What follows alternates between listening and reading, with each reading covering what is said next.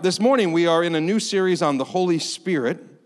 I remember growing up and hearing about the Holy Spirit and hearing about God the Father, God the Son, God the Holy Spirit. And I kind of had these images in my mind of each of the three of the Trinity. Like God the Father was the big guy, the big one. God the Father was the nice, or God the Son, Jesus, was the nice guy. He's the cool one. He's the one that came down here and died on the cross for our sins and did all that stuff. But God the Holy Spirit was the weird one. That's what I thought growing up. He was the weird one. And the reason why I thought that the Holy Spirit was the weird one was because anytime anything weird happened in church, people would say, that's the Holy Spirit, right? Somebody falls down, somebody's screaming, somebody gets a little bit excited. Everybody's like, well, that's the Holy Spirit. That's the Holy Spirit. And I'm like, where's the Holy Spirit? Like, Holy Spirit's a little creepy. Holy Spirit's a little weird. Holy Spirit's like, I don't know if you've ever been to a sporting event where there's a mascot working his way through the crowd, rubbing his belly on the back of people's heads and knocking their hats off and drinking their sodas and doing fun. And it's like one of those things where it gets fun when it's over there, but when the mascot gets into your section, it's not as much fun. And that's how I felt sometimes growing up in church services where like the Holy Spirit was doing things. I'd be like, that's cool for them, but I hope he just kind of stays in their section. I hope he doesn't make his way over here. And I remember having all this sort of confusion about the Holy Spirit. I also thought this. I thought the Holy Spirit was habitually late to service. That's what I thought. Because it was like the Holy Spirit didn't really show up until the altar call, until the very end. So I pictured the Holy Spirit like just chilling out in Cafe 633, drinking a coffee the whole service. And then he hears the ambient strings and the piano player start playing. He's like, that's my cue. Hold my coffee. And then he heads into church. So obviously I had some confusion about the Holy Spirit, but I don't think I'm the only one who has confusion about the Holy Spirit. A lot of people's understanding of the Holy Spirit has been almost solely shaped by their experiences. It's dangerous. Whether you've had good experiences, bad experiences, no experiences, experiences are not the foundation for theology. The scriptures are the foundation for theology. Experiences can confirm and affirm what scripture says, but we cannot build a doctrine of who the Holy Spirit is simply based on what we've experienced, because sometimes we experience things that maybe are, but maybe aren't the Holy Spirit. And so what does scripture say about the Holy Spirit? In this world where there's many misgivings and misunderstandings about the Holy Spirit, we want to look first. We're going to spend 4 weeks talking about the person and the work of the Holy Spirit. We're going to cover a lot of stuff. We're going to talk about the fruit of the Spirit. We're going to talk about the gifts of the Spirit. This morning, Jeannie spoke out during the service. Maybe that was new to you. That's a work that is attributed to the Holy Spirit. We're going to talk about that in a few weeks, what that looks like and what that can look like and how that should function when we come together. There's actually really helpful instructions in Scripture on what that should look like, and we're going to talk about that. But we're going to start today looking at Jesus' words about the Holy Spirit in John chapter 16. And just to set the context for this, Jesus' time on earth is drawing to a close. He knows that in just a matter of days, he's headed to the cross. He gathers his closest followers to him, his disciples, and he begins to teach them, and he prays for them. And what's very interesting is that one of the topics that he focuses on the most towards the end of his life is the Holy Spirit. And if the Holy Spirit was important enough for Jesus to talk about towards the end of his life, then he's important enough for us to learn something about this morning. So let's look at the text together, beginning in John chapter 16. It's on your handout. It's in your scriptures. It'll also be on the screens behind me. Beginning in verse 5, Jesus says this to his disciples. But now I am going to him who sent me, and none of you asked me, where are you going? Jesus was about to send back to the Father. Verse 6, but because I have said these things to you, sorrow has filled your heart. These disciples are bummed that Jesus is talking about leaving. Nevertheless, I tell you the truth. It is to your advantage that I go away. It's better for you if I leave. For if I do not go away, the Helper, the Holy Spirit, our Helper, will not come to you. But if I go, I will send him to you. And when he comes, he will convict the world concerning sin and righteousness and judgment. Remember those 3 words because we're going to talk about those later. Concerning sin, because they do not believe in me. Concerning righteousness, because I am going to the Father and you will see me no longer. And concerning judgment, because the ruler of this world is judged. This morning from this text in John 16, there's 4 things that we need to know about the Holy Spirit. And the first thing is this. The Holy Spirit is a person. The Holy Spirit is a person. 12 times in John chapter 16, Jesus refers to the Holy Spirit. And every single time, he uses the Greek masculine pronoun he. Jesus never uses the pronoun it to talk about the Holy Spirit. He always uses the pronoun he. Why? Because the Holy Spirit is a person. The Holy Spirit is not a force to wield. The Holy Spirit is not a mystery to solve. He is not a code to crack. The Holy Spirit is not an energy that you tap into. He's not a feeling that you chase after. The Holy Spirit is not a power that you're trying to get your hands on. The Holy Spirit is a person. And how do we relate to a person? By getting to know them. He is a person to know. And as a person, the Holy Spirit has an intellect, mind, or intellect, will, and emotions. He has an intellect. He thinks. He discerns. He has emotions. He feels things. We'll talk about that a little bit. He has a will. He makes decisions. He makes choices. He's a person. We also see in Scripture that there are personal acts attributed to him. Here's some of the things that the Bible teaches us about the Holy Spirit. He testifies. He teaches. He convicts. He intercedes. He guides us. He reveals things to us. And in the Scriptures, we see that the Holy Spirit is treated and responds like a person. The Holy Spirit can be tested. He can be lied to. He can be grieved, resisted, insulted, blasphemed against. The Holy Spirit is a person. The second thing we see in this text is that the Holy Spirit is divine. The Holy Spirit is not just your average person. The Holy Spirit is divine, which means the Holy Spirit is God. As parents, sometimes there's moments where we're trying to convince our children that things are good for them, but we're not really convinced ourselves. You ever been there? Like, I think I know it's good for you to eat those vegetables, but like, I don't want to eat them. Like, but it's good for you. It's good if we go on a family walk instead of sitting down and watching a show. It's good, but I don't mind relaxing too, right? And sometimes I'm trying to convince my daughters of things, and they look at me, they're like, Dad, I don't think you are convinced of this either. I'm not sure that you're bought in on this. There's something Jesus said to his disciples that they must have looked at him and thought, Jesus, do you even believe that? Jesus said, it's better for you if I leave you. It's to your advantage that I go. The disciples must have been thinking, what could be better than having Jesus, this miracle worker, this healer, this teacher, this wonderful leader? What could be better than having the Son of God with us? What Jesus is saying, Jesus is not speaking in hyperbole. He's not exaggerating. He's not being sarcastic. This is a statement of fact from the Son of God. He's saying the Holy Spirit within you is better than the Son of God next to you.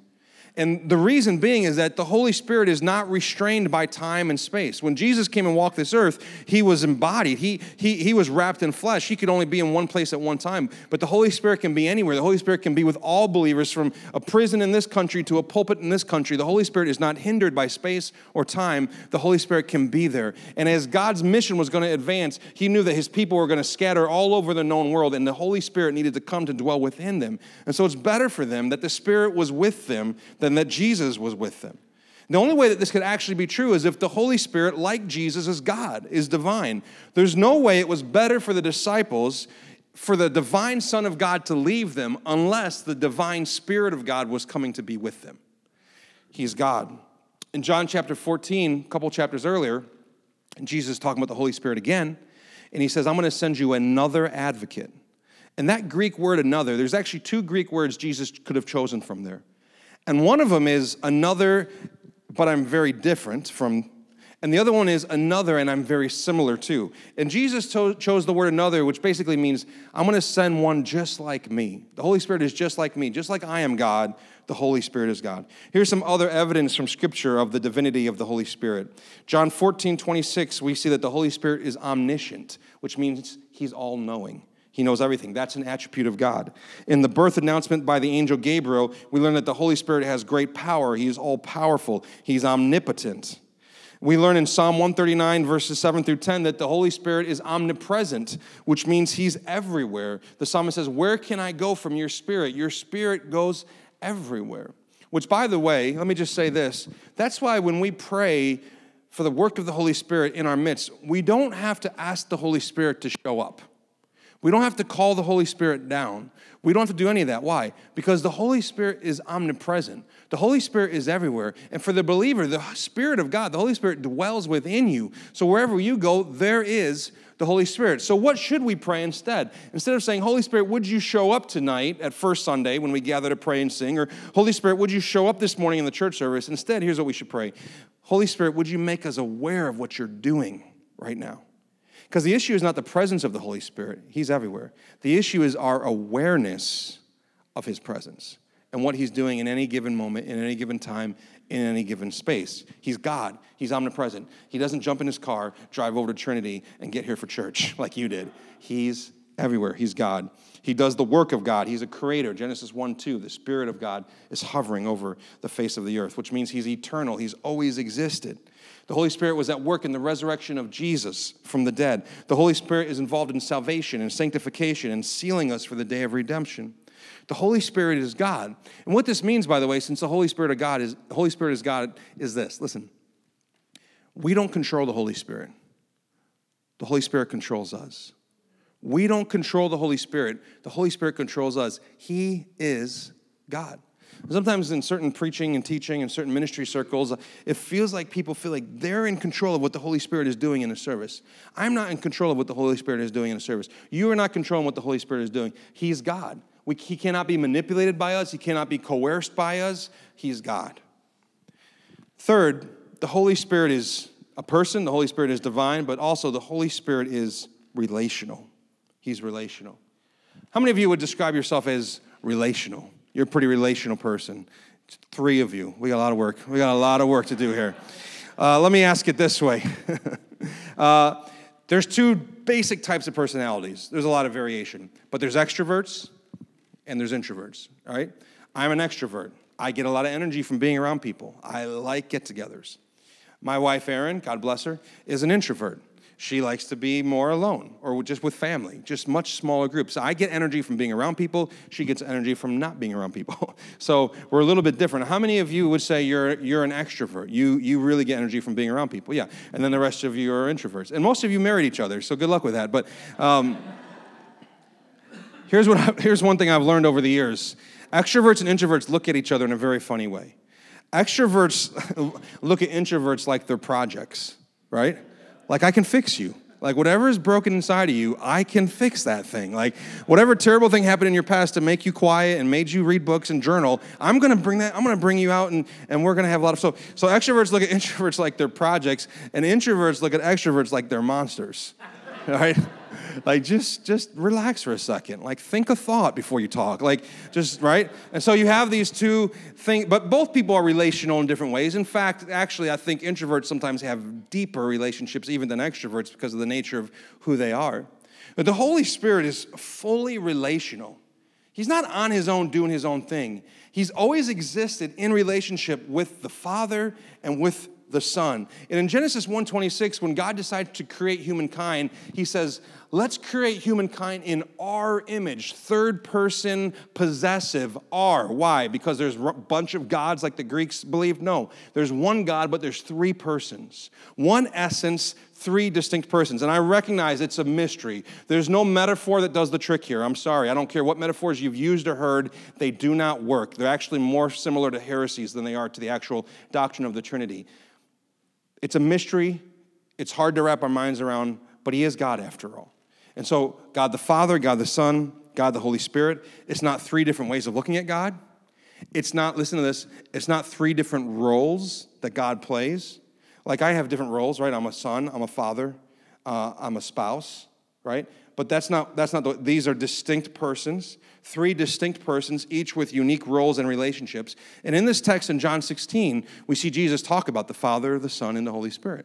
And when Jesus gives the Great Commission to his disciples in Matthew 28, he says, go into all the world, making disciples, baptizing them in the name of the Father, the Son, and the Holy Spirit. It's clear from Scripture that the Holy Spirit is in relationship with the Father and Son, and each of them has a unique relationship with each other. There's 4 relationships represented there, right? The Father with the Son, the Father with the Spirit with the Son, the Spirit with the Father. And so, or 3 relationships. So we have these unique relationships between these 3 persons. Let me give you some examples. The Son, Jesus, was sent by the Father. Why? To reveal and glorify the Father. Those are Jesus' own words. I was sent by the Father to reveal and glorify the Father. Jesus perfectly bore the image of the Father so that he's the exact representation of the Father, so now we can see in flesh what God the Father is like in his values and in his character and in his heart. Well, why was the Holy Spirit sent?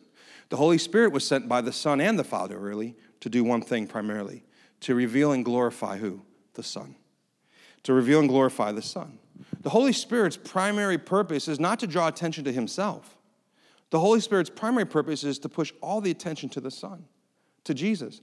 Now, in our thinking, we might feel like, well, then doesn't the Holy Spirit have a lesser role Isn't he less significant? That's the wrong way to think about it. This is the plan from eternity past. This is how they're going to accomplish their plan of redemption. That Jesus would come to reveal and glorify the Father, and that after Jesus ascends back to the Father, he would send the Spirit to reveal and glorify Jesus himself. So the Holy Spirit's not about himself. Earlier this week, I took my 5-year-old out for lunch. I had to pick her up from school because my wife was at a field trip with my other daughters, and we went out to have a little daddy-daughter date, and we may have ended up at the Chinese buffet. It was her choice. And we're sitting there eating, and by the way, it's really hard to carry her and fill up 2 plates of food. It was a little frustrating, but I figured it out. We're sitting there having a conversation, and she's kind of, she's little, so it's hard to actually get a conversation going. But I said, Madeline, who's the funniest kid in your class? I know a lot of the kids in her class now by name, Dante and Liam and Layla and all them. And I said, who's the funniest kid in your class? Who makes you laugh the most? And she's giving me a name, but I don't recognize it. I thought it would be Dante or Liam because they're kind of the funny kids. But she's saying something. I can't hear her, plus there's noise around me. So I lean in. I'm like, no, Madeline, who's the funniest kid in your class and who makes you laugh the most? And I listen real close, and she goes, me. Me. I'm the funniest kid in my class, and I make myself laugh the most. I thought, man, we're really me-centered people, aren't we? Like, we really are. And one of the things that we should love about the Holy Spirit is he is not himself-centered. He's not he is Jesus-centered. He is always pushing us to see Jesus. In fact, later in this chapter, you don't have to turn to it. It won't be on the screen for you. But Jesus says this in verses 13 through 15. He says, when the Holy Spirit comes, he's going to guide you into all the truth. For he will not speak on his own authority. Hold on. Holy Spirit, God, can't speak. I mean, remember, each of these persons, God the Father, God the Son, God the Holy Spirit, they're equally and fully God on their own. They do not combine to become God. They are each God. 3 persons, 1 God. How does the Holy Spirit not have the right to speak on his own authority? Because he doesn't have the power? He's God. No. Why? Because there's a role. He plays a role. Here's the role. He will not speak on his own authority, but whatever he hears, he will speak. From who? From the Father and from the Son. The Holy Spirit is speaking to your heart even this morning on behalf of the Father and the Son. And his primary message to you is, look to Jesus. Look to Jesus. Jesus says, the Holy Spirit will glorify me, and he will take what is mine and declare it to you.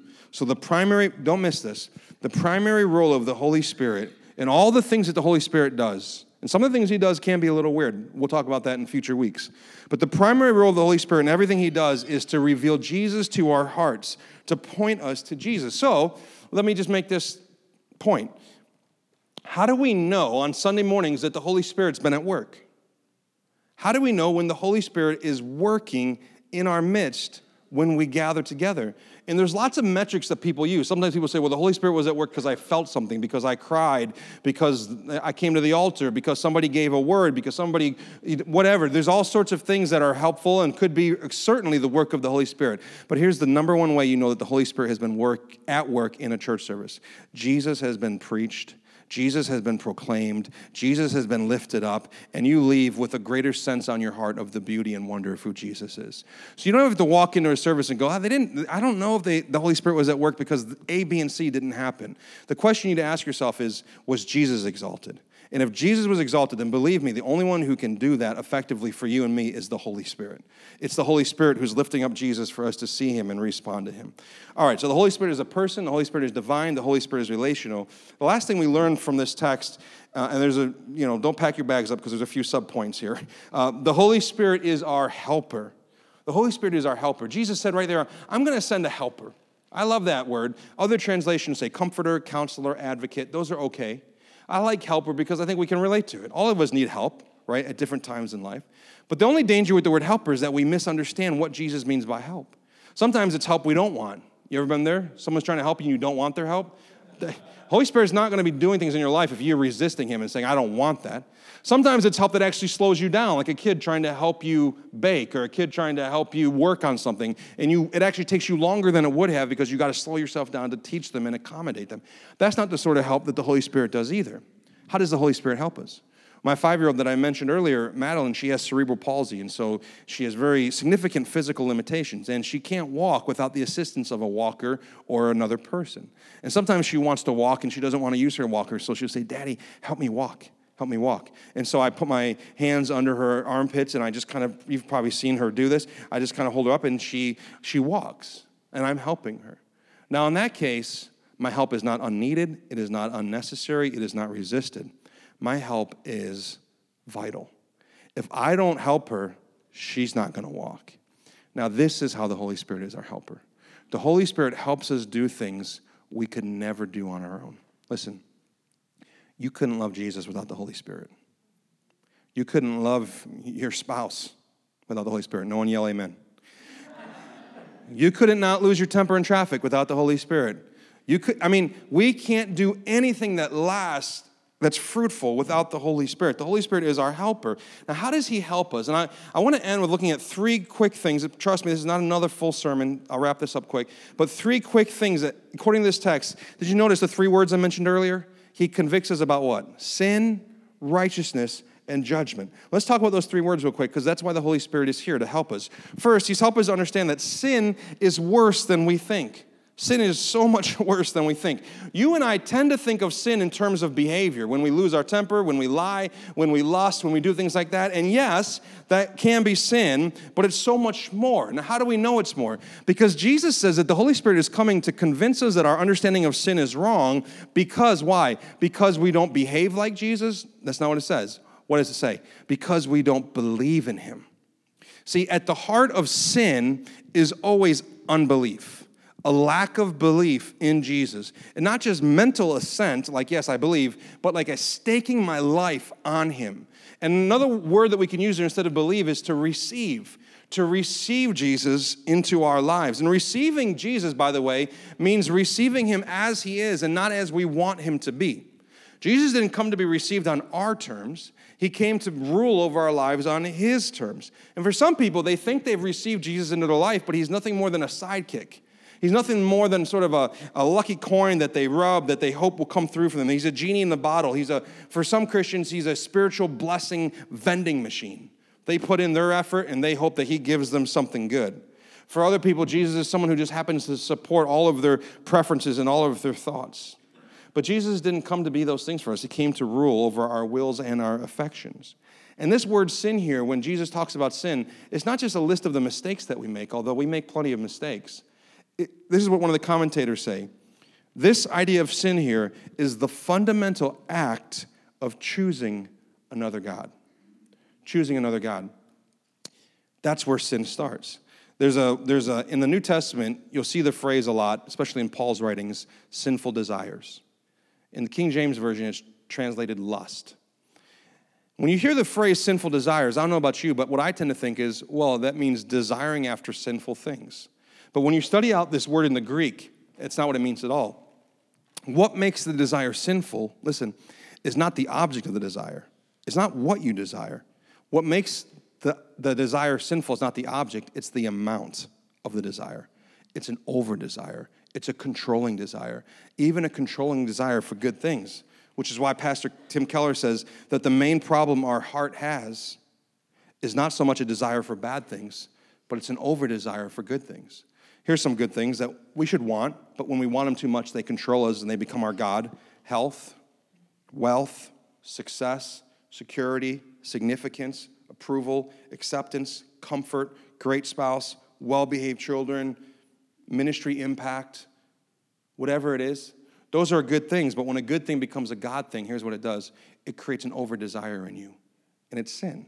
It's a too much desire. It's an over-desire. It actually controls you and enslaves you. Because everybody believes and receives something in their life, and whatever is most central to your belief system, that's the thing you look to for rest and for joy. And when it isn't Jesus, it's sin. And the Holy Spirit helps us know our own hearts. He doesn't just come to convict us of bad behavior. He comes to convict us of wrong belief. And we don't even know our own hearts, so we can't do that without the Holy Spirit. So the Holy Spirit is here to let us know sin is worse than you think. But secondly, righteousness is harder than we think. It's harder than we think. Listen, if sin isn't just bad behavior, then you can't make yourself righteous through good behavior. Let me say that again. If sin isn't just bad behavior, then you cannot make yourself right just through good behavior. doing good things, doing religious things, even the best things. Good works is not the solution. You cannot impress God with your righteousness. And the Holy Spirit is always trying to remind our hearts, all your trying, all your morality, all your spirituality, all your religiosity, all your right living, your absolute best day, according to Isaiah, it's a filthy rag before God, or Paul says it's a pile of poop, basically. I mean, this is what we hold in our hands, and we offer up to God, and we say, God, aren't you impressed with my righteousness? Righteousness is harder than you think. You can't give it to yourself. And here's one of the central messages of the gospel, the good news about Jesus. You cannot achieve righteousness, but because of Jesus, you can receive righteousness. Righteousness cannot be achieved, but it can be received. We cannot make ourselves righteous, and we cannot receive it without the Holy Spirit. So sin is worse than we think. Righteousness is harder than we think. And then lastly, and we'll close this. Where's the good news? Here it is. Judgment is better than we think. Judgment is better than we think. Judgment's not usually a word that brings hope to people's hearts. It's not really the source of good news usually. Judgment usually indicates a position of strength, authority, power, and control. When you walk into a courtroom, where does the judge sit? Center, elevated. Why? Because it's symbolic. He or she is in a position of control, power, strength, and authority. So God has to judge the sins of the world. He's a holy God. It's in his nature. How is he going to judge? How is he going to destroy sin and not destroy sinners? How's he going to deal with the sin in our lives but not simultaneously have to reject us? Where does this moment of judgment going to look like? What was God's great moment of triumph over the ruler of this world? Was it a moment of strength? Did we see a man in control? Is it a display of power and authority? And the answer is not at all. It's the cross. It's a moment of profound weakness and shame. Think about it. In weakness, Jesus Christ became the righteousness we cannot give ourselves.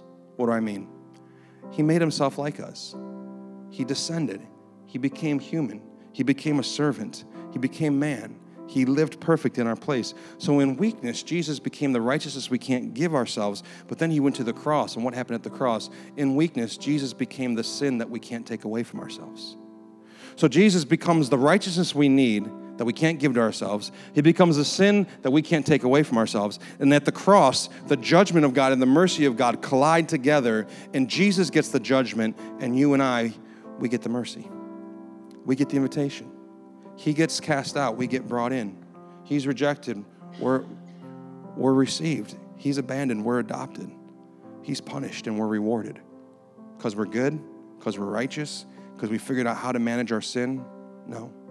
Because we placed our hope in the work of the cross. The great moment of judgment where Jesus took our place. Paul says it this way in 2 Corinthians 5:21, for our sake.